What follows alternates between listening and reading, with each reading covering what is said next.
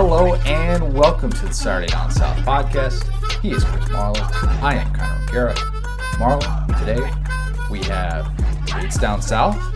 We do. Something that we have been, I don't want to say that we've been putting it off, but kind of, a little bit. I wanted to do this one, so before anybody starts coming at me, this was my idea. I'm ready for it, and I'm so glad we learned so much. It is an interesting subject. I don't want to turn people off to the idea of claimed national championships. We are looking for the three most egregious in the history of the SEC. And that in itself is a very interesting topic. Doing all the research for it and trying to figure out which poll gave this team that national championship and why this team claimed this national championship sucked. Why this poll was a thing. Litkenhouse. There was two that were the most egregious, and I wish I would have saved the other one. I'm trying to, because I wrote them all down. The Coley matrix of unbiased. No, I've always hated that one. That's the one from the dentist that gave what do you call it? They UCF. gave UCF the title. Yeah. But my least favorite was it started with a B, and they went back. It's like a Billingsley. I think it's Billingsley. And what they did was he had a computer system of some sort where he went back and then retroactively anointed national champions from years past. Oh, there's a lot of those. There's several organizations who did that. There's a total of 21 publications who have claimed a national championship. And to think, for so freaking long, we just let random polls decide national championships and all that stuff. It's baffling to look back on this and realize how big of a mess it is. Mm-hmm. And to understand that the NCAA I thought at the time, they made life on themselves too difficult for way too long. And in turn, they made life difficult on us here in 2020. Yeah. I mean, I want to say, what could they do? Like, if you're going to claim a national title, you're going to claim a national title. Yeah. But at the same time, it's they should have regulated it somehow a little bit better. And we talked about this a little bit a couple weeks ago where there was one year, I guess, where it was I think it was Tennessee, where they had to play in the Orange Bowl against Nebraska, right? 97. Right? And there was some stipulations well, if they win and so loses, they automatically become the national champion. It was how is that? Why are there so many weird rules in place? Why don't we just have something that's universal and standard? Anyway. Bizarre. So we will get to that entire debate. But before we really dig into that, let's talk a little bit of draft stuff. Because we talked about the first round in Casual Friday, but we didn't really get a chance to rehash. And I wanted to be able to address some of the things that played out in a way that isn't like Danny Kanell, who... Danny Kanell did not have the best day on Twitter because of, how do I want to say this gently? He put his foot in his mouth and then couldn't admit that he put his foot in his mouth. Somebody else did that this weekend too, and didn't get in as much trouble. But did you do that or did I do that? No, I'm not gonna get it. It wasn't anybody about sports. Oh, okay. Go on. All right. It was a joke. I thought I sent you a text about it, but never mind. Inside joke there. So DK he put his foot in his mouth pretty badly. I texted him after everything happened on Saturday, and I was like, "Hey, man, what was this? What happened here?" That's all I wanted to say about that. That's all I wanted to say about that. We said that the SEC was paying players essentially. And that tweet, if you go back and look at it, and I don't want to butcher the wording of it, but it was okay, you're insinuating that they're buying players. There's no other way. I think he said they buy the best players. Yeah, they buy the best players and whatever. I mean, the SEC ends up having 63 players drafted. If everybody is buying players, then I guess according to Kanell, the SEC is still doing the best of it of anybody. But 14 years in a row that the SEC has the most draft picks selected. I was thinking about this. You could be in high school and not know any other way of life than the SEC leading with the most draft picks. Yeah, that's true. 14-year-old. It's 14 years in a row. And, we talked about it a little bit after the first round. The first round was ridiculous. It was ridiculous. But what was really cool about this was it seemed like every step of the way, there was some awesome and unique record that was set. And the last year was pretty cool too because we had, last year we had stuff like Mississippi State had 3 first-rounders. I think it was tied for the most it ever had in school history, or it was the most in school history.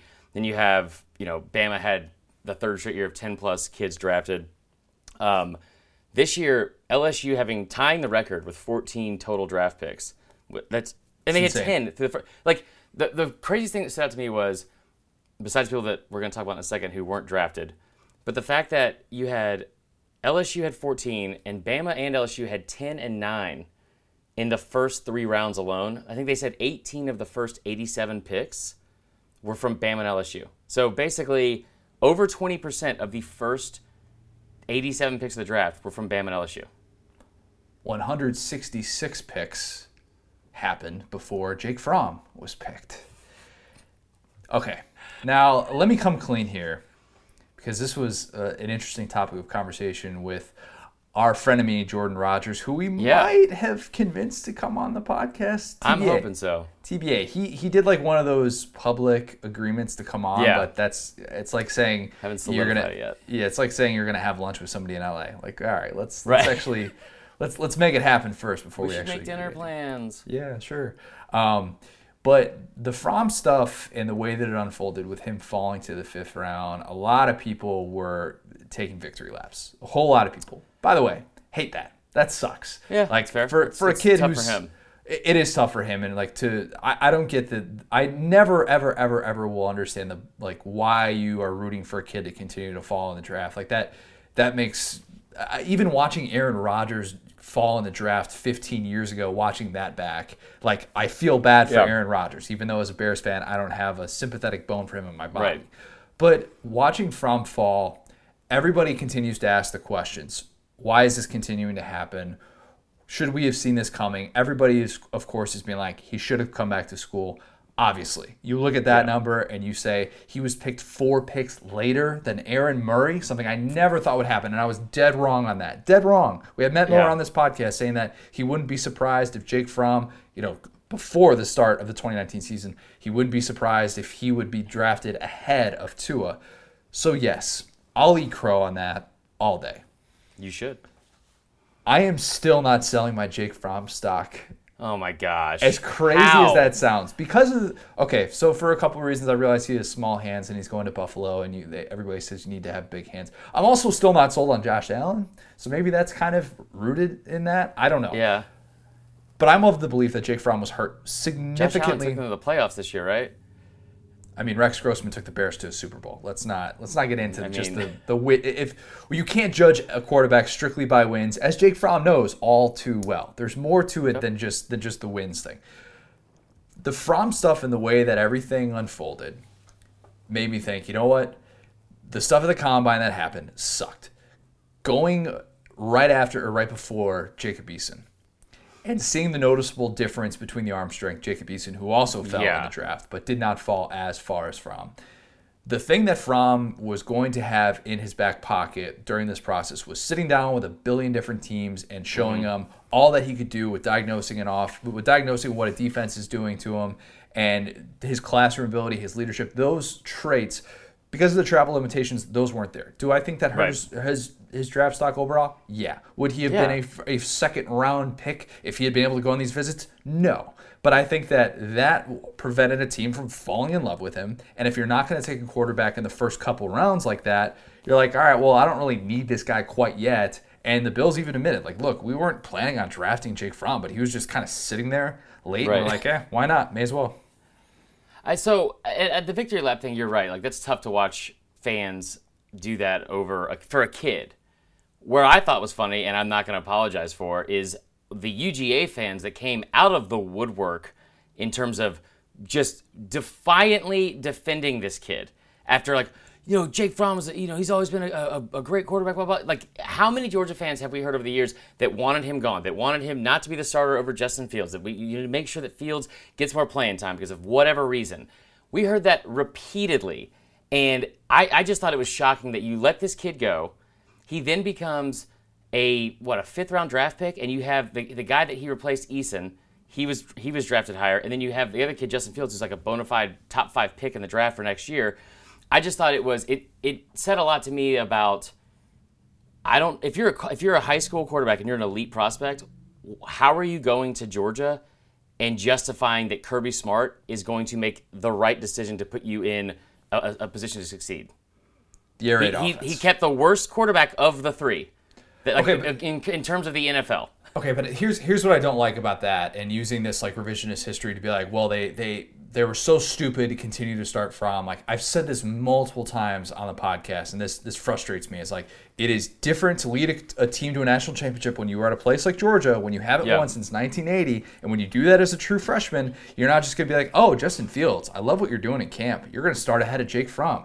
That wasn't going to happen. I agree. That's not my question. My question is, if you're an elite prospect going there, how do you justify that Kirby's going to put you in the right position to succeed? Because if you're Justin Fields or you're a 5-star quarterback, this is 2 5-stars. Like, Eason was the number one. I know Kirby didn't recruit Eason, but Eason was the Gatorade National Player of the Year and a 5-star quarterback. They had 3, and so Fromm was a 5-star in some publications, and Fields was like unanimous 1-2 with Trevor Lawrence. So if you're a 5-star quarterback, I'm not saying that they should have started over him at all. What I'm saying is, how do you justify, if you're an elite prospect at quarterback, going to Athens and thinking Kirby's going to put you in the right position to succeed, not hand the football off to somebody else? They have a new offense. That's my answer to that. And it took too long, in my opinion. Definitely took too long. Yeah. They should have modernized that offense. They didn't necessarily have a reason to when Chubb and Michelle were still there, because it's like, you've got this all-world offensive line. You've got 2 of the better backs of the SEC in the 21st century. Why wouldn't you build your team around them and not try and take pressure off of this true freshman quarterback, which they had in consecutive years, by the way, in 2016 and 2017. I think that delayed some of this desire to modernize the offense, something that Bama had to do during the 2010s. LSU did during the 2010s. Everybody has had to do it. Georgia was late to the party in doing that. And now, with Jamie Newman, this is their proof of concept for that offense and what it could potentially look like. Yeah. But at the same time, it's like, I'm not definitely saying that Fromm would have succeeded had he stayed and all of a sudden played in an air raid offense. I'm not just saying that it was the system that prevented him from getting to where, we thought it was possible. But fair. You've seen a change in system and what that can do for how we perceive things and how quickly that happened at LSU. And LSU's the outlier. There's no doubt about it. Yeah. Georgia is not going to do what LSU did. I am not saying that. But it just goes to show you, your surroundings have to be right. And if your surroundings aren't right, and if you're a quarterback who's not in the right position, you know what? This can happen. This can happen no matter how talented we think you are, as a true freshman or whatever. Yeah, I agree. And like, again, if we're just talking about, like, Fromm, I said this on the podcast too, Fromm was the right guy for that team, especially in 2017 when they went to the national championship game. Like, he was the right guy for what they were doing in that offense. Don't forget about Stetson Bennett, the 4th, all right? Oh, my God, the best DUI lawyer money can buy. But no, I mean, he was the right guy, I think, especially for that team. And what he did, like, it shouldn't go, like, what's the best way to put it? Not unnoticed, but, like, misremembered in Athens or in UGA history. Because what he did for that program is he's one of the best quarterbacks that I think to ever come through there. That being said, I'm just, from strictly a recruiting standpoint, that's where, it's going to be very easy to recruit against Kirby on that note until we see what happens this season with the new offense. By the way, they already have mock drafts out for next year, and Jamie Newman is 12th in the Walter Football mock draft first round. I saw Go ahead. Matt Miller has Justin Fields at 14, which was stunning. Stunning. Yeah. Well, that is kind of surprising. He had I should have just trusted his a little bit more, because I think he had 8 SEC players in the first round, or the Bleacher Report one did. The Walter Football one had... This is good counting. 15. You. Oh, 15, yeah. 15. Ironically enough. And there were some players that I don't even know have played. They had Richard LeCount, though, top 10. Your boy. I love it. He's going to be your ride or die. Seamless transition. I said it last year that J.R. Reed wasn't the best safety on his own team.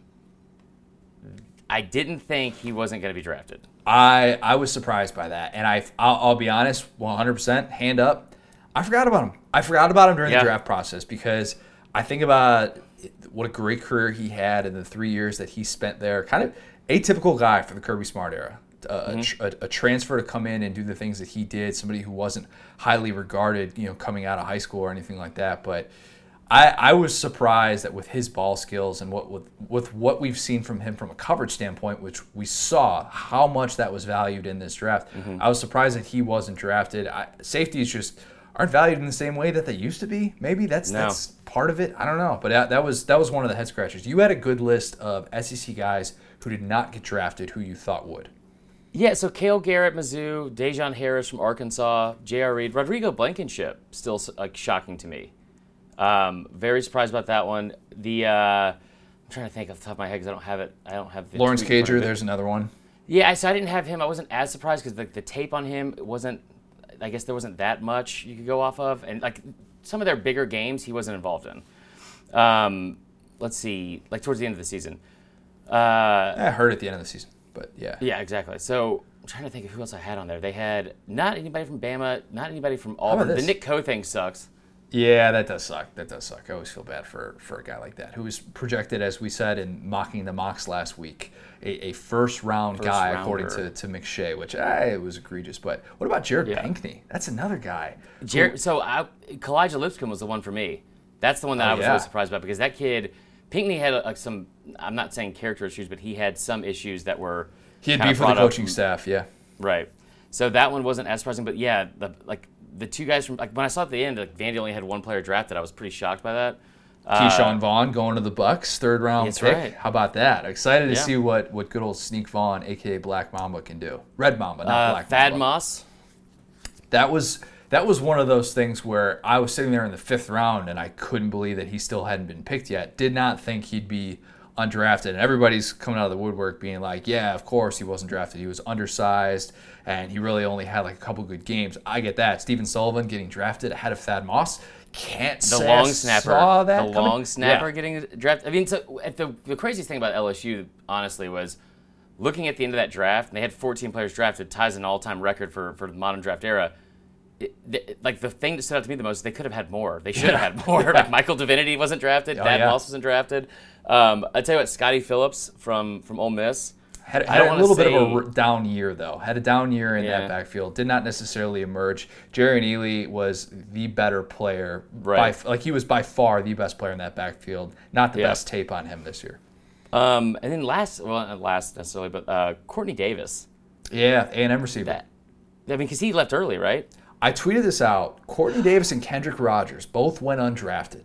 Two A&M receivers who different skill sets, and they haven't necessarily had that like big 1,000-yard season or anything like that. And A&M is, I think, in the last few years, really, I don't want to say, basically since Christian Kirk left, they've kind of struggled to find that true number one go-to receiver. Mm-hmm. And those two guys, had they stayed, I think we're talking about this A&M offense in a different way coming back into 2020. We're like, that's a big deal. And all of a sudden A&M is relying on a lot of, and I know they have Jamon Osman, it's still there, but they're relying on a lot of young guys to really step up and become playmakers. And if those guys had stayed in school, man, that's big in the SEC.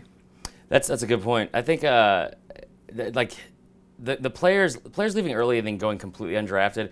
I know Auburn's punter left, I laughed at this a little bit because it was like a punter leaving early. To be fair, he was 27. Yeah, so, no, I saw that too. And he'd been like in like professional, I don't know, like rugby leagues or whatever it was for like years and years and years. Real quick, just going over who some of the names for next year, and then we'll get into the debate down south. So this is from Walter Football again, okay? And the only reason I have heard of Walter Football is because I'm pretty sure they're at the top of every Google search ever. Every Google search ever. Why is it? It's crazy. Why? I mean, I'm pretty sure that site crashed my computer like 4 times last week. But they also, 24/7 Sports, they did a piece on like interviewing them, like going over each pick. So this is what Walter Football has, and then I'll tell you what Bleacher Report, some of the other names Bleacher Report had that Walter didn't. Jamar Chase, 7. Jalen Waddle, 9th. Richard LeCount was 11, not 10. Patrick Surtain, 12 from Bama. Jamie Newman, the new Georgia quarterback, 13th.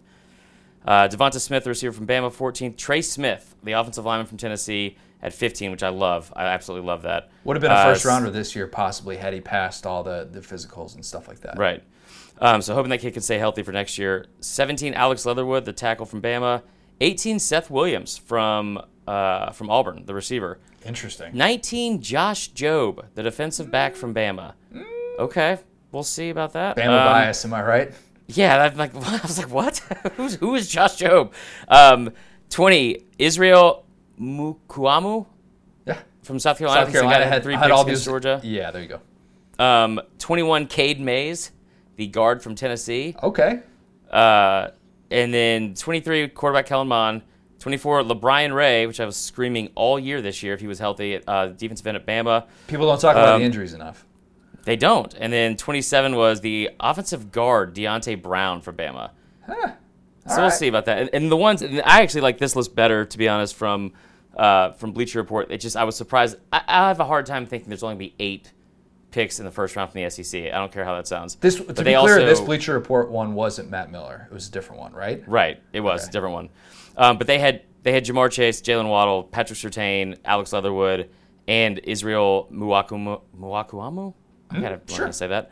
And the other 3 that they listed that were not in the Walter football one were Tyson Campbell, which I've been screaming about as well, the cornerback from UGA, Dylan Moses, the linebacker from Bama, and then Quay Walker, which is the one I put in our he's the linebacker from Georgia that I put in our SDS roundtable. If there was somebody besides Lawrence or Fields that could be a number 1 overall pick, it would probably be Campbell or Quay Walker. So that we had to do that for a roundtable of trying to come up with who from the SEC could be the number 1 overall pick next year. It sucks. It sucks because at the positions where you usually value that the most, which is you have to be in the 21st century, only 3 different positions have been drafted number 1 overall: quarterback, edge rusher, and offensive tackle. And in the SEC, quarterback and edge rushers, the returning guys at those positions, they're just not the household names yet. So I'm not going to sit here and say like, oh, this guy who had like 3 sacks last year for Georgia is going to be the number 1 overall pick as an edge rusher. Like I'm not. So like that exercise kind of sucked. I put Alex Leatherwood just as sort of a default thing, but being like, yeah, he's probably the guy that I would have the most confidence in. And some would say, oh, why not Jamar Chase? Receiver going to go number 1 overall? We really think a receiver's going to go number 1 overall? I haven't seen it since '96. It's only happened 3 times in the modern draft era. I completely agree with you. I didn't put Leatherwood because you and Adam already did put Leatherwood. So there we go. There you go. All right, let's get to debates down south. Let's do it. All right. Again, this is the 3 most egregious claimed national titles by SEC programs. So what we're going to do here is I try to narrow this down as much as possible because this can get all over the place. Mm-hmm. I found the 11 instances in which an SEC team claimed a national title that the NCAA does not recognize. And that is according to the NCAA website. Whatever they have on there in terms of, a national title that's recognized, sometimes they'll have multiple teams in there for a specific year, and that's what is able to indicate. So you cross-reference those. There are 11 instances that I found for SEC teams. Bama's got 2. Georgia's got 1. Kentucky's got 1. Ole Miss has 2. Tennessee has 4, which I tweeted, and people. What was that? Say that again. Tennessee has 4. Wow. And A&M, much to my surprise, only has 1. So, my biggest takeaway just from hearing that was Alabama, who I've been told for years and years. It's been told a lot on our Facebook group. They're the ones that have claimed almost every national championship before 1992. They were all fake. That's what I was told. That's not right? Okay, Tennessee had double the amount? Wow. I would back off the whole like Bama's not guilty of that. We're going to get to some stuff later. Yeah, that's they not have the the most best egregious look. one. We all know that. But I'm just saying. There's some other. I thought they were always doing that. It was almost every single one of them. Anyway, let's go. Let's get into it. You got that out of your system? You're good? It's going to happen again. Why is this a debate? Claiming national titles is a weird concept to us in 2020. Yeah. If a kid was born in an era that only had the BCS or the college football playoff, they would say, what? People can just claim national championships? All of these things happen so far after the fact because we have all this revisionist history. And the weird thing is that people like to debate it because it's people get defensive about it.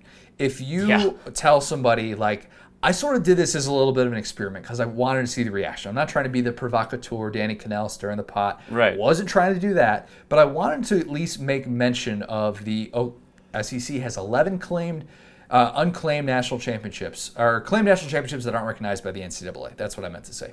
And Tennessee has 4 of them. And I was curious what the reaction was going to be. And of course, everybody is just, all Tennessee fans are getting super, super defensive. And they're telling me, oh, this school actually has this many and blah, blah, blah. And I'm like...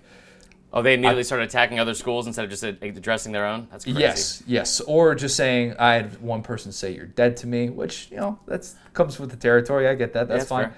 But it kind of speaks to how people treat these national championships that we didn't see with our own 2 eyes, and we don't have some sort of acknowledgement from the NCAA, and it creates this weird friction between fan bases, or even between the intra fan base beef that is different than anything that we really talk about in college football, and it seems so strange because it's a national championship that we're talking about here. Yeah, so it shouldn't be up for debate, you would think, right? Like it should just be that's the national championship. And it's weird too because these help build narratives for like who are blue bloods in college football and who are the best programs and all that kind of stuff. Like I've always thought of Tennessee as a national, not a national blue blood, but a national powerhouse because when I was growing up, they dominated everyone but Florida. They dominated my favorite team. They had Peyton Manning. They won a national championship. And, we've talked about it before on here. There's a little run there from 97 to 2001 where they could have theoretically won like 3 national titles. And just things didn't fall their way. So I've always thought of them as like a really good program. What a lot of people don't know is those 6 national championships, a lot of people don't know that Tennessee has the second most SEC championships behind Alabama. And they have like a double digit, they have a lot of them. I was surprised at the amount of national championships that weren't recognized because I just kind of assumed, back in the 30s they probably won those. But to be fair, what was going on in the 30s was absolute just ridiculousness. It was just like a lawless place where anybody could claim anything. And they tried. The NCAA had a period of, I think it was like 12 years, where the AP and the UPI were the only things that they would acknowledge. And then they sort of decided, actually, some of these other sites make some pretty decent claims for some of these teams. And what it created was all of these different organizations, 21 in total, as I said, who claimed national championships. And there are all these different acronyms that, if you want to get yourself confused, NCF, UPI. UPI is the coaches poll for those people that don't know. Right, NFF. Like there's all these different things that'll just make you all sorts of confused. And there are people within athletic departments, SIDs, there are athletic directors who can just decide, we're going to acknowledge this all of a sudden. Jeff Sagarin, who I'm definitely going to mispronounce his name probably. Yeah. MIT grad who came up with a ranking system, and it was meant to ignore margin of victory, and it was used in the BCS formula, the ever mysterious BCS formula, from 1998 to 2014. And it was supposed to factor in quality of opponents and where a game was played. Now, what this did and what people like him did, and as we said, like the Billingsley report, all those different things, it allowed schools to be like, hey, this thing said that we won a national championship. Why don't we just try and be coy about this and just like kind of casually just claim it. Just claim it because that's the thing why would you not? This person, this institution, this metric is giving you credit. Why not take credit for it? And as I brought up before, it's Coley or Collie, the bias-free metric ratings.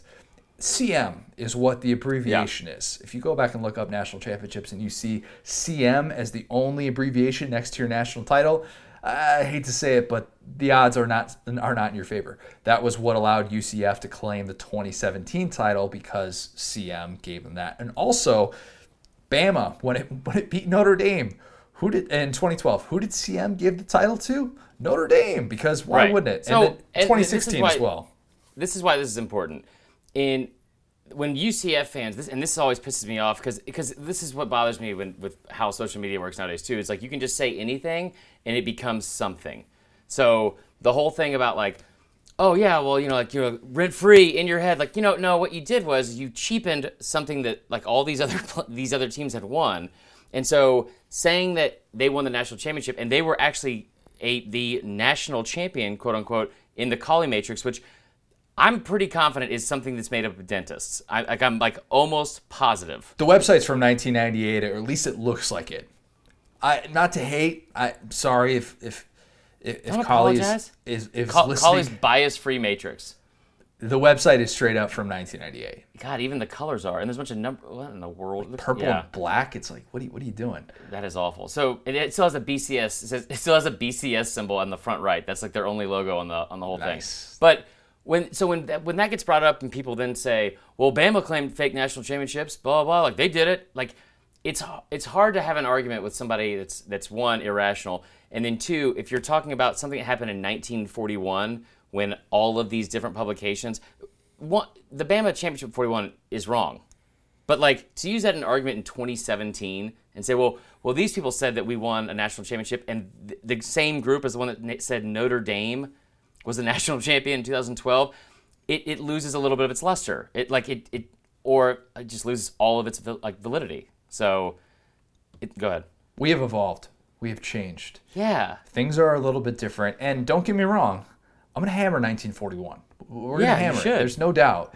But things have definitely changed in the way that we address national championships. But it has, because of all of the craziness that has unfolded in our desire to come up with this ranking system, that formula, and all these different things, it has created this sort of purgatory of these national championships that are just sitting there, and whether or not some acknowledge that is a different discussion.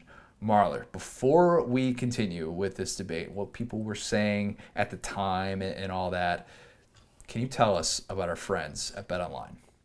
Guys, get on over to betonline.ag today. There's no more NFL draft to bet on, but we did kill it with those prop bets.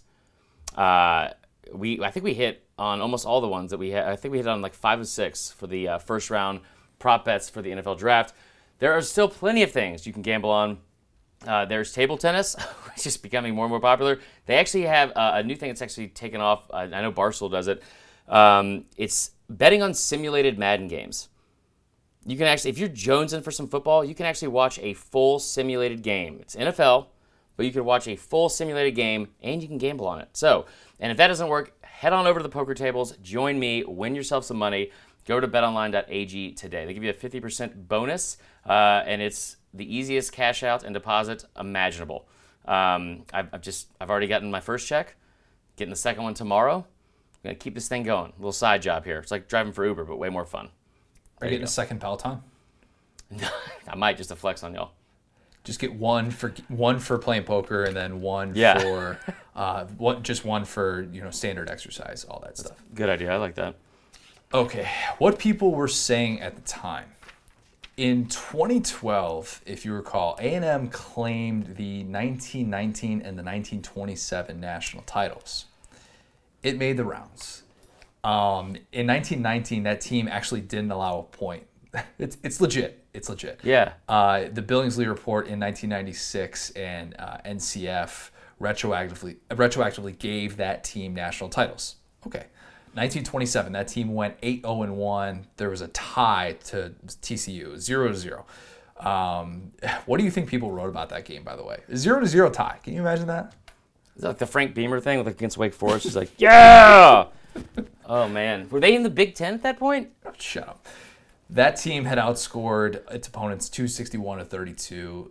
Sagarin rankings honored it. We don't remember those details, though. What I remember in 2012 was, oh, crap, Deadspin has this photo of an A&M fan that took this picture at the stadium comparing their national titles from last year as opposed to this year. At the time, that was right. 2012. And somebody just noticed it. They were doing stadium renovations, and they're adding all these things to it. And they also noticed that they added 2 random division titles or something like that. And A&M just got freaking roasted for it. None of the stuff that I just said there was brought up. It was, A&M's claiming national titles. So, and here's the difference between, it's bad either way, but there's a difference between, hey, we've been claiming this really fake national title forever, versus, let's go back and claim that fake national title in modern era. And also they did it later. Yeah, and they did it right as they were joining the SEC, which is just, oh man. Yeah. I bet they drive a jacked up Ford Raptor as well. Just, I mean... Does it have a Hemi? Oh, without a doubt, brother. And then they hop out and they're like 5'7". So it's like, Whoa. That's... You're taller than that. I said an inch lower. I'm like 5'8.5". That's a little too close to home there. I don't like 6 that. feet in the heart. Here we go. No, but like there's a difference between like that's a bad look. That just blatantly adding to your titles. Ugh, like way after the fact. Not even just a little after the fact. Way after the fact. Speaking of that, 2013, Hugh Freeze. He tweets this brag picture, and it looks like your typical, if you were just scrolling through your feed on Twitter, you probably would notice it. But people who looked a little bit closer at it are like, wait a minute, that's 3 national championship trophies. Ole Miss, y'all got 1 title. What are you trying to pull here? And Ole Miss quietly claimed the 1959 and 1962 titles. That was news because Syracuse was undefeated in 1959. They made a whole movie about it. Remember The Express, the Ernie Davis story? He deserved to win. No question. And everybody remembers that, and they're like, wait a minute. They look at that on the surface, and they say, that's really bad. Why did Ole Miss all of a sudden claim these national titles? Berryman, Billingsley, Dunkel, all these polls went back. Yeah, Dunkel. They went back and gave Ole Miss these championships. In 1959, Ole Miss actually had a 350-21 scoring advantage, and they avenged their LSU loss. They essentially were like a more dominant 2011 Bama. I'm not saying that they would have beat 2011 Bama or anything like that. But Sagarin also declared the 1959 Ole Miss team as the 3rd best team from 1956 to 1995, which if you go on Ole Miss's website, you'll find exactly that. Oh, my God. Okay, so the issue with that, too, is I think they gave LSU in 59. Didn't they give LSU the national championship? No, in 59, Syracuse was given the national championship. No, but I'm saying, hold on. In 59, oh, you're right. Okay, you're right. What year am I? There's a year where it was given to LSU, and LSU had lost to Ole Miss. Okay. And it was like a retroactive thing where they had gone back and like, no, actually LSU was a better team that year. So Ole Miss, I had a problem with 2 of theirs, but 1960 they were the national champion. I didn't think it was even close. Perfect. They had a really, really good run. If a team went undefeated, I'm not going to sit here and and rip on them. That 1962 Ole Miss team went undefeated. They were 10-0. USC was 11-0. The O.J. Simpson team, I believe that was in 62 as well. But we don't remember that stuff. We remember all of a sudden Ole Miss is starting to claim national championships, and it was all of a sudden Hugh Freeze is an easy target. So these things happen every once in a while. And teams just try and kind of slide them past us. They try and do it in the sneakiest way possible. Nobody comes out with a release to the media saying, we are claiming the 1959 and 1962 national championships. They do it with a stadium renovation without announcing it. They'll do it in a media guide like Alabama did in the 1980s. They'll do it with a simple tweet that doesn't even acknowledge, oh, by the way, there are 3 times as many trophies as you probably expected in this, and not acknowledge that.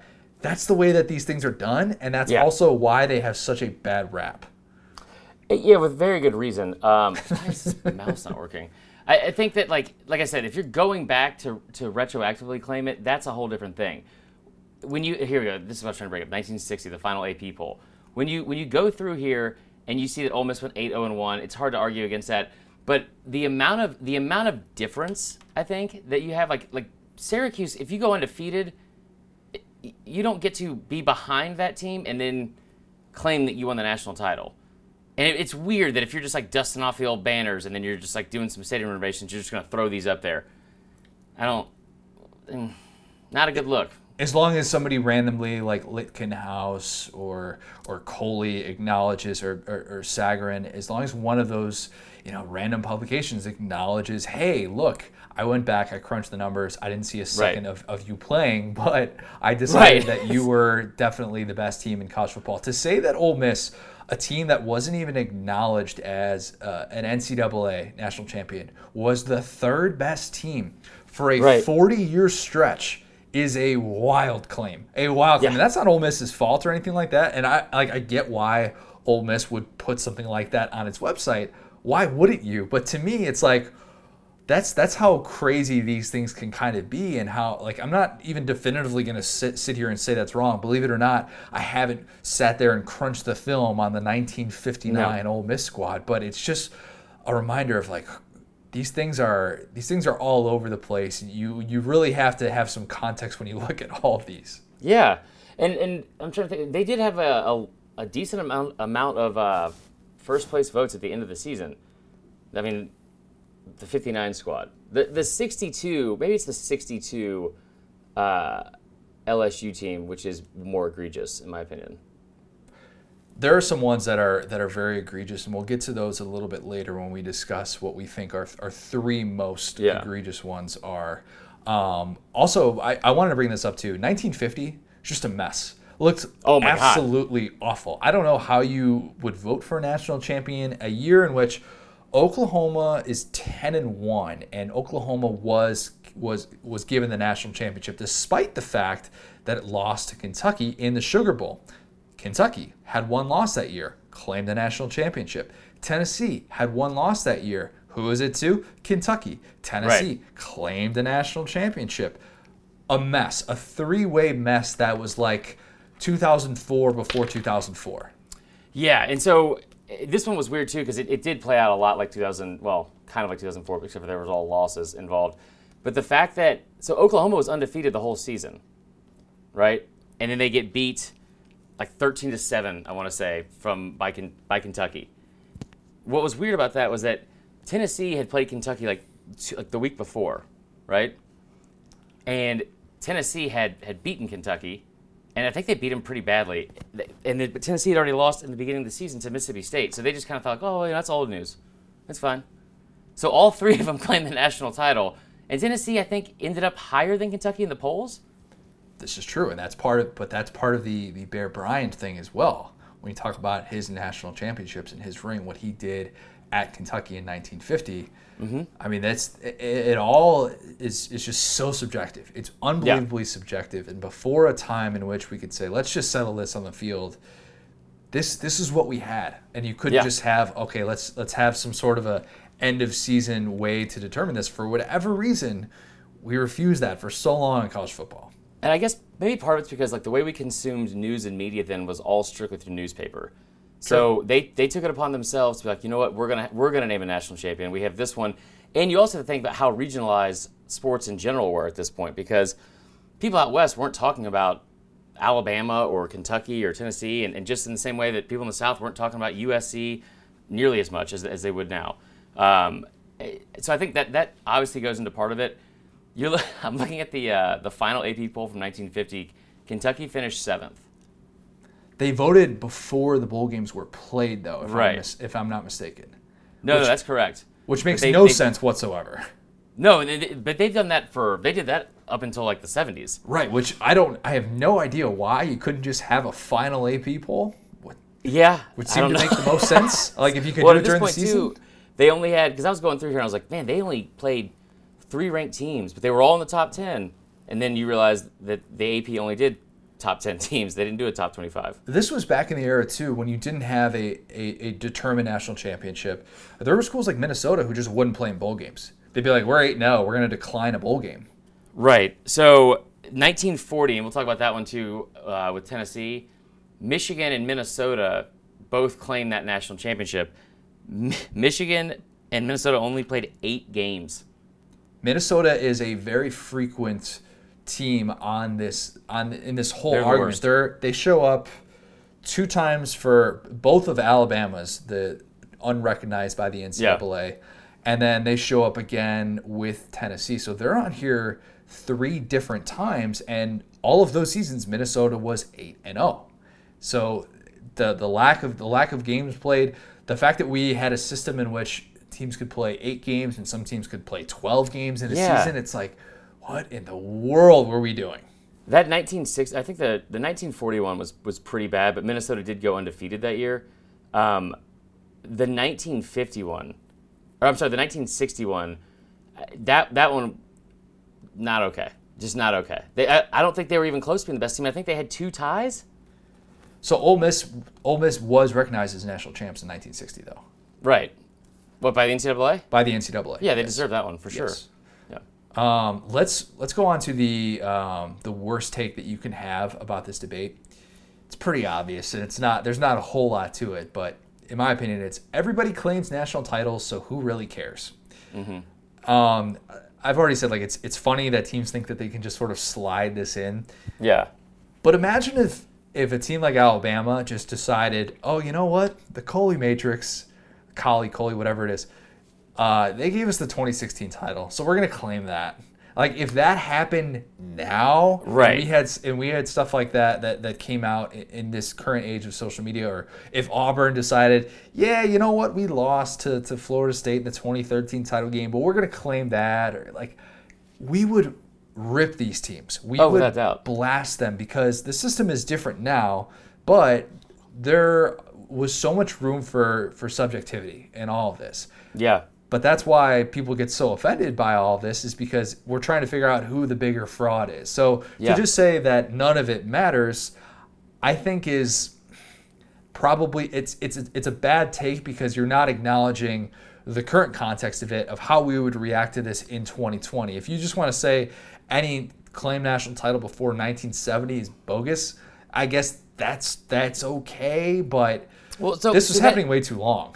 I think that's also one of the dumber takes you could have. And I wrote this one specifically from the Bama standpoint because, again, Bama is what everyone assumes and everyone talks about is the biggest repeat offender of this. And that is like the stereotype about Bama, fake national titles. And there are ones that should be argued. That's fine. But there's one that should be argued. That's fine. But when you look at stuff like, when you say like they don't count from like the 20s, there should be a time when they should count from like that date moving forward. And I think a lot of people consider it 1934 when the AP poll finally came about.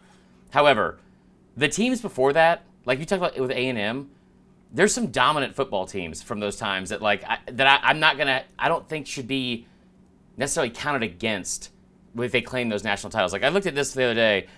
Bama has 25, 26, 30, and 34, right? And people say they should not count those because they're from before 30. No, I'm sorry, 36. Was that when the AP poll was? I think it was 36. So those 4 national titles, some people think shouldn't be counted at all. They went 10-0, 9-0-1, 10-0, 10-0. They had a season where they had 7 total points they allowed, 27 total points they allowed, and 13 total points they allowed. They went 39-0-1 in those 4 years. So to take those away just because it was before, and they won the Rose Bowl against a Pac-12 team. It wasn't like they were just playing, teams that were close by. I don't think it's necessarily right to take those away. It's definitely wrong to go back and claim them if somebody like this has some kind of metric they're using and just, because they want to have a website and talk about college football and stats. That is dumb. I would think that is one of the that's one of the dumber arguments, in my opinion. Can we collectively as a podcast create a formula and let's just start retroactively giving national titles away? All we want to do, if we do nothing else in this business, have Stanford acknowledge the SDS national title from 1941. If we could just do that, I think that that's when we'll know that we've made it. We're talking about Billingsley and Litkenhouse today. Why can't we put the groundwork in right now, come up with a formula now? Nobody has to know about it. And that's the other thing too, is some of these formulas, people don't even know how they're being decided. They give you the bare basic of this is what we're valuing, but they're not giving you their actual equation. And they're just coming up with it. I would love to find out years after the fact that one of these publications just decided, you know what? I took the teams in the top 25, I picked them out of a hat, and I just decided to give out national titles. I'm just honestly just trying to make some friends on the internet. That's the only reason I did it. That being said, I was going to save this to the end, but if we're giving out national titles, here are your top 4. Ooh, go ahead. 83 Auburn, that's number 1. Actually, it's 1A, 1B. 66 Bama, the Michigan State Notre Dame tie. Yep, that's fair. Bama was repeat national titles and went undefeated. But hey, and somehow dropped. Notre Dame and Michigan State faced off, game of the century. One of the many, tied. Yeah, 10-10. Anyway, 77 Bama, who lost on the road at number 8 Nebraska, played 5 teams in the top 10 that year. 5 teams. And they ended up winning the rest of their games, won the Sugar Bowl, whatever else. And then 64 Arkansas. But, and one thing I will say to kind of defend some of these publications that make these national titles, one of the most egregious things I saw when I was looking back at this is there was one trump card over everything. Like, everyone talks about now how Bama gets Bama bias and all that kind of stuff in the media, or SEC bias in the media. Notre Dame and also Michigan, but mainly Notre Dame, if you had a tie, if you had a loss, and they had the same or better, there's no chance you were getting a national title that year. So some of these teams that were really good and, kind of on the outside looking in, like an Arkansas team or even some of those Ole Miss teams like Bama in 66, where you have Notre Dame, who's just everyone has on this giant pedestal for whatever reason, and they were allowed to do things that were a little bit different than everyone else. Like, they were allowed to just be like, well, we went 10-0-1. That's a national title. And then it was just recognized from everyone. So I'm glad there was at least some publications that tried to give other teams, I guess, like their day in the sun. That's fair. So, I was surprised that there weren't any Notre Dame arguments to be made for these 11 cases that we're talking about here in terms of claimed national titles that are not acknowledged by the NCAA. That was one of the things that I didn't know / forgot about until researching this. I did not know a ton about this subject. I'll be 100% honest. Yeah. I thought A&M was going to be way more egregious, and I've said on this podcast before, I've made jabs here and there, and I remember the headlines. I don't remember the actual claims itself. Like, the A&M actually has the 1919 title recognized by the NCAA now, which is kind of crazy to think, but it's like, well, I mean, don't allow a point. Like, I mean, that's fair. You've kind of talked us into it. I thought it was going to be Tennessee teams were like that too under Neyland, but I think those are the ones that were actually recognized. Yes, I believe that. I believe that as well. But that was, I was very surprised with the A&M angle, and I thought I was just going to tee off on A&M, and actually, if we're being 100% honest, I don't have the A&M one in my 3 most egregious. So, I have my most egregious, but I want to give you guys a little appetizer first, because I'm too long-winded to just do the minimum. Best appetizer of all time, mozzarella sticks. Give me a mozzarella stick. 1957 Auburn, which is actually recognized by the NCAA. Oh, okay. They were on probation. They were on probation for cheating violations, which I didn't even know you could make in 1957, because I don't know how you even get that found out. Like, what were you buying somebody? Like, it's just like, I got your milk this month, brother. I got all that. So they were on probation, which was recognized by the NCAA. That's why they couldn't go to a bowl game, and they somehow still were allowed to win the national title. Okay. That would have been essentially like 2012 Ohio State with Urban Meyer being allowed to win a national championship while on probation. They went undefeated that year, couldn't compete in a postseason game. Yeah. Weird to think about that possibility. It would have been like 93 Auburn, who also went undefeated and was on probation.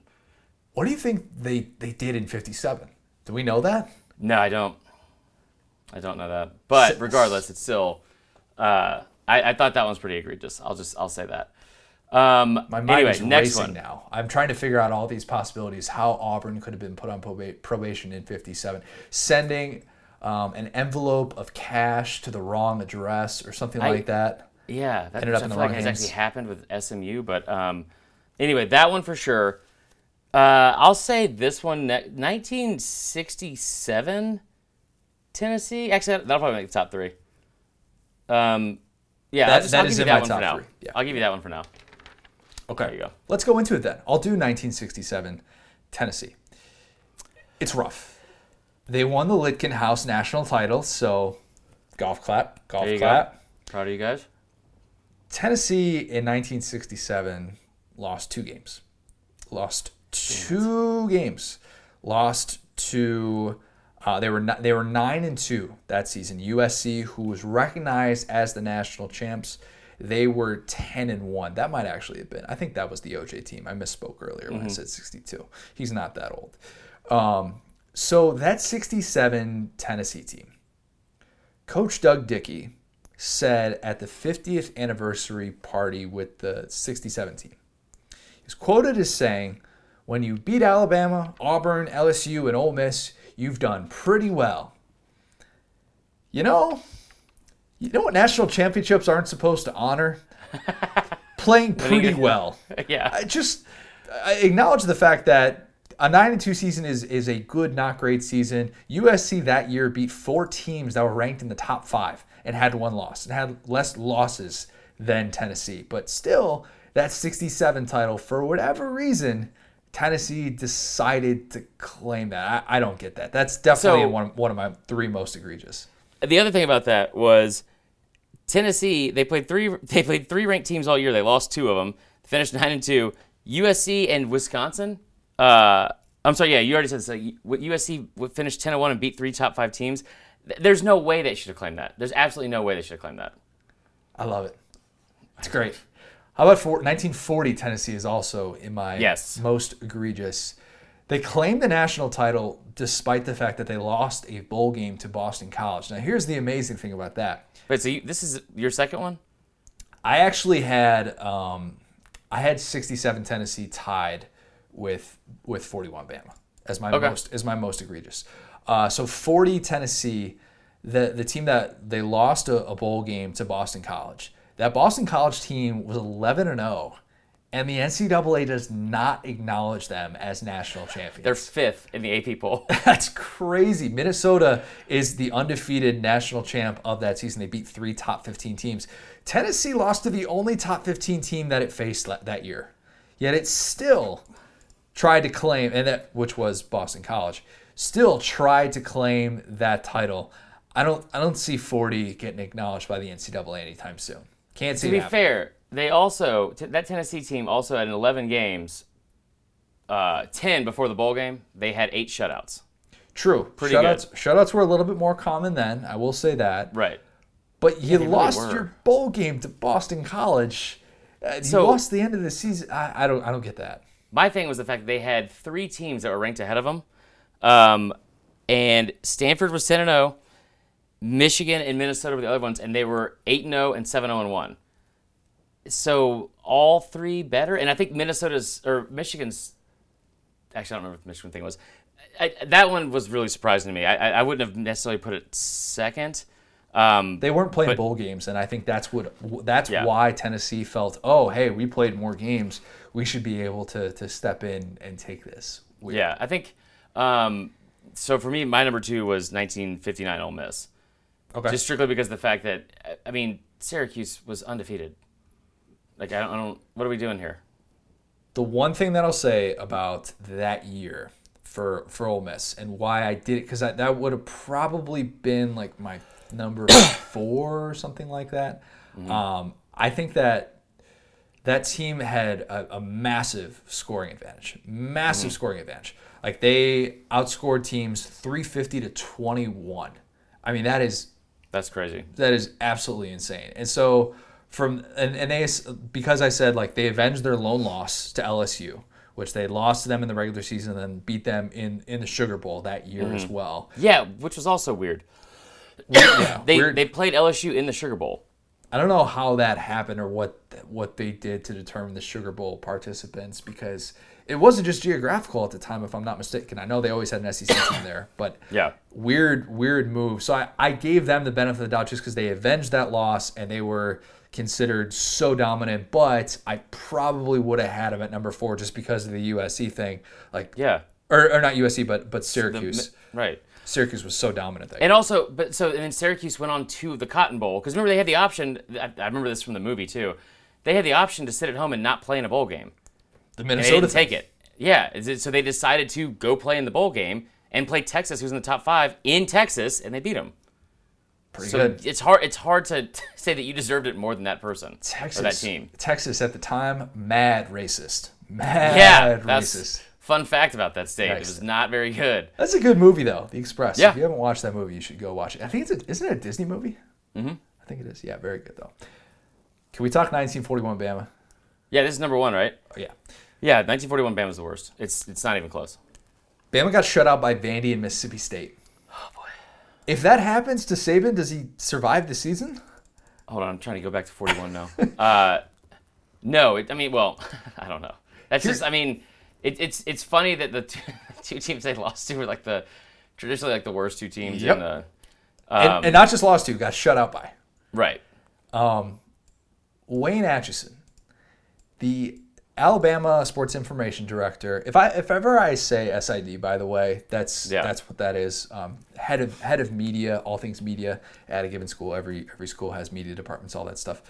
Wayne Atchison claimed these national championships after Bear Bryant died in the 80s. Right. Put all these in media guides, and they were all before Bear got to Bama. So Bama's title count jumped from 6 to 11. He has this quote in this AL.com story in 2010 where he says, "I tried to make Alabama football the best it could look and just make it as great as it could possibly be. I was a competitor myself with the other schools, and what they bragged about and boasted about, I wanted people to know the best about my school." That's a tough look. Yeah, he lied. I mean, they finished 20th in the SEC in the AP poll. But they won their bowl game against A&M, so you know they what? lost. Not only did they lose, they got shut out in both those games against Vandy and Mississippi State. They played one ranked team the whole year, which was Tulane, and they beat them 19-14. I don't get it. Honestly, I totally understand. Like a lot of the stuff that people say about Bama and how they claim all these fake national titles, and as you can see now that we've looked back at it, it's not as egregious. I think as many that they claim. They're not even close to being. It's one. And listen, it's one real bad. It's real bad. We could go back and look at some of the actual stuff that some of the teams that should have won. Like that could be a fun debate down south in general. But I say this with Jay Woody all the time, and I'm partially saying it admittedly because I'm biased towards Bama. But if we're gonna sit here and knock this one, there's a couple in there that you should also be given to Bama, like 77, 66. There's at least 2 or 3 more that could replace it. So I'm fine with that. I will say, even as a fan, this has been my favorite team since I was growing up, and I've had 12 national titles. Like back when Bama wasn't any good, it was like when the Yankees sucked. They're like, well, we got 27 World Series titles, bro. It's the worst. All right, but even as a fan now, excuse my language, Will, take this shit down from the stadium. Take the flag down. Stop claiming it. It is. You have 17 quote unquote national titles, which is more than any other school. Even if you didn't claim this one, you would have at least, I think, 4 more than any other school in the country. Michigan has 11. Notre Dame has 11. There's no reason to sit here and claim this one, which is obviously not real. It's obviously not a valid. There's no argument to even be made for it. Here's the thing. I think the PR move would actually be beneficial. People, we would say if Auburn all of a sudden claimed a 2013 national championship or something wild like that, we would rip them. Yeah. Well, 2004, I wouldn't rip them for 2004 as much, but they would get publicly shamed because of the timing, because Bama had the decade of dominance, and it's looking like they're just trying to compete with Bama, and that's what people would say, despite the fact that Auburn went undefeated that season. But the issue is, and I think that people run into this as well, as opposed to why don't they just take this title away? Why don't they just decide, you know what, let's wash our hands of it, let's pretend this didn't happen. I think there's a certain amount of pride factor with some of the ancestors. I don't know if they have any living members of that 41 team who are still alive, if they have some sort of connection to the university. If there's something there, then all right, I get why there would be that hesitancy. But the issue is, we're going to continue. If this is ever discussed, we have to talk about 41 Bama. Yeah. And it made it worse with Atchison's responses are bad. And he said, his whole reasoning for justifying the 41 title, he said that the MSU loss came in the rain and that the Vandy loss was close, but by the end of the season, Bama was the best team in the country. So here's why that's a problem with that, is because, hold on a second, Connor. Let me bring up the season schedule because I have it in front of me here.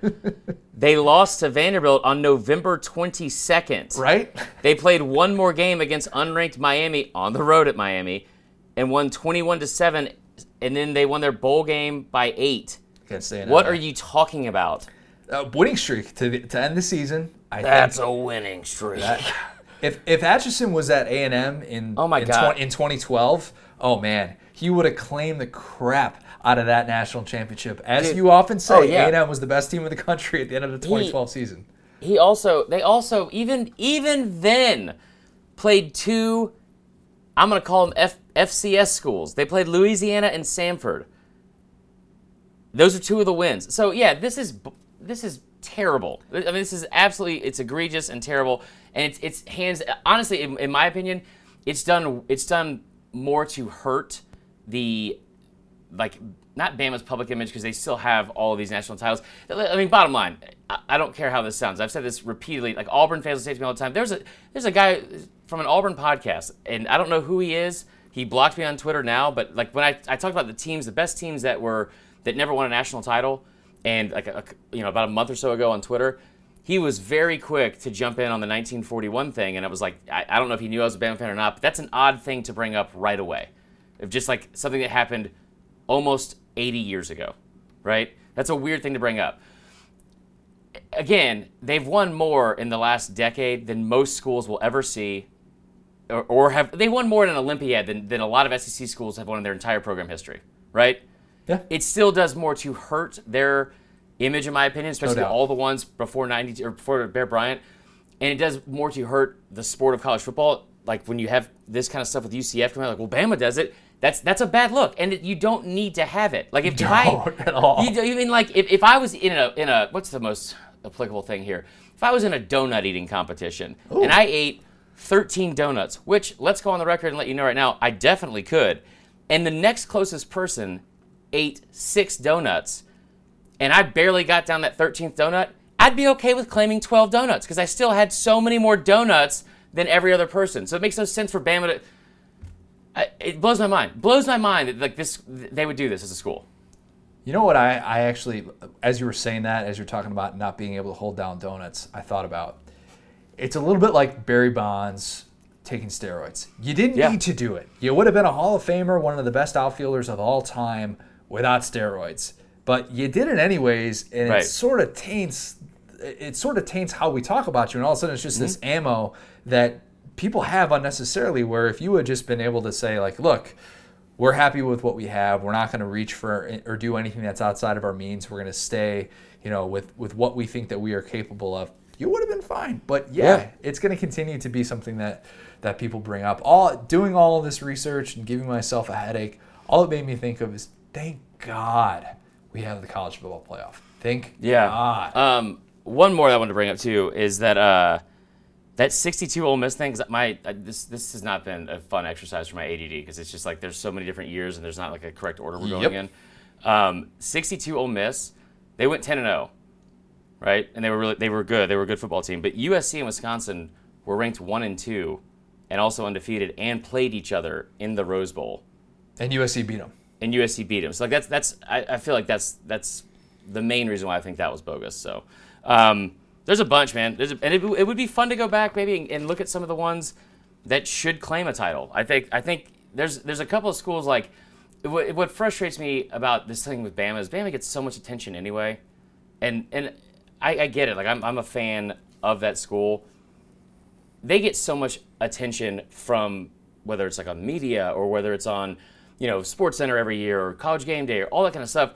Some of these schools that like put together really good years and don't have the benefit of being that name brand, like Arkansas in '64, the fact they don't even have a share of the title is absolute bullshit in my opinion. And I just like that kind of stuff.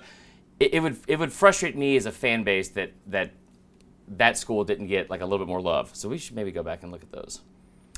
That sounds like a very fun exercise that I am totally excited about after doing this research. If we can't think of a better one. I cannot wait to circle back to that. It was trying to find all these different publications. Not fun. When this publication all of a sudden decided that it wasn't going to be in existence, did this publication vote this at the time? Were they retroactive? Right. Don't do this at home, kids. Do not do this at home. Geez. I have a different Debates Down South column that we're not going to do in podcast form. Okay. Maybe we will if there's enough of a demand for it. But I did biggest bus in the NFL that the SEC has ever produced. So I narrowed the list down to 6. Check that out on SaturdayDownSouth.com. Check out all of our social media account. Marler, you're crushing it over the weekend. A lot of great draft-related graphics. That's a mouthful. Ugh. You know what's a little frustrating about that, Connor? I'm just going to go ahead and say it. I spent a lot of time trying to learn how to do all that and make it look really good because our graphic design guys moved on to some other things. So I was like, that's fine. He's like obviously a lot better than I am at this stuff. So I spent way too much time overthinking and re-overthinking how to make the perfect graphic for this thing. And then in the end, the only one that ever, like the ones that got the most likes were just screenshotting a tweet of the same thing we already listed, just like the numbers. I was like, cool, all right, Yep. Noted. Welcome to the social media in 2020, as you know all too well. The plan temporarily, I said that, and I think we should do this. Maybe we can just decide this right now. I think we should do a Mississippi State game for It Just Meant More. We have yet to do a game featuring the Bulldogs. I realize we talked a lot about MSU in the 2014 season 1 that we did for It Just Meant More. But I have an idea that I'll bounce off of you after we sign off because I don't want to officially commit to this just yet. But that we can talk about for Mississippi State. So that is What year next. did they lose to Bama that you want to do? No, it's not a year that they lost to Bama actually. I think I know which one you're gonna say, and we should know what we should do is ask Sarthak, our boy. Ooh, No, that's not a bad idea. Let's we'll figure it out though. We'll figure it out, and we will be back. That's going to be on Sunday. We will have Casual Friday as well. Still figuring out our plans for what we want to do with that. Hopefully everybody enjoyed our interview with Mark Stoops. Hopefully everybody enjoyed Stump Marler. Having a lot of fun with that. We'll get better at that. We will get better at that, I promise. Oh man. Wayne Atchison, what do we need to remember? Oh God. This is the best podcast in the history of podcasts. We actually have the biggest numbers, the biggest fan base, biggest audience. Yeah, that's pretty much it. It might mean too much. Talk to you guys soon.